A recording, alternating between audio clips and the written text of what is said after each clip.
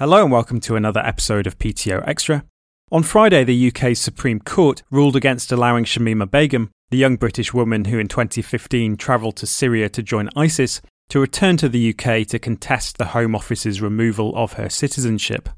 I spoke to Nisha Kapoor about the Supreme Court's decision, the question as to whether Begum was groomed by traffickers, and we also talked about the dangerous precedent that the normalisation of citizenship revocation represents.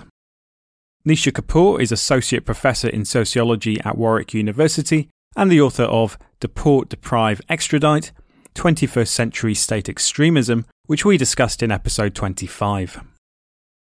So on Friday, the UK Supreme Court ruled that the 21-year-old Shamima Begum will not be able to return to the UK to contest the revocation of her citizenship and will instead remain in the Kurdish-held Al-Roj detention camp in Syria. So before we go into the broader question of the practice of depriving UK nationals of their citizenship, could you say something specifically on the case of Shamima Begum and how we arrived at yesterday's ruling?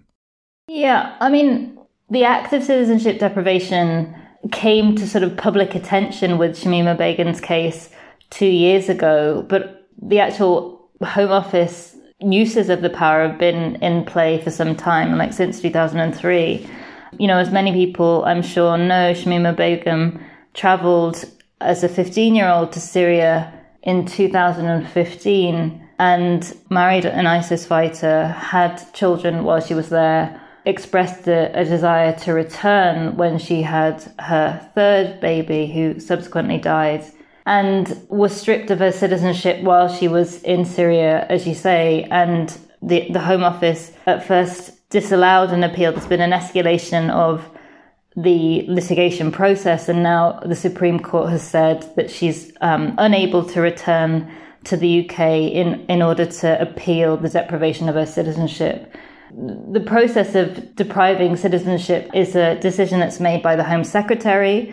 It's not a decision that goes through any court system. It's just that there's a possibility of appealing the Home Secretary's decision through a judicial system. And that judicial system is a secret judicial system. So it's a secret immigration court whereby even if she was allowed to return, she wouldn't necessarily be privy to all the evidence against her. So it makes it a real impossible situation in which anyone might be able to appeal the deprivation of their citizenship.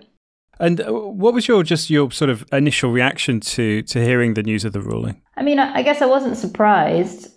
It consolidates this kind of long-term tension that's been escalating over the last 20 years between judicial powers and the state powers, the Home Secretary's powers.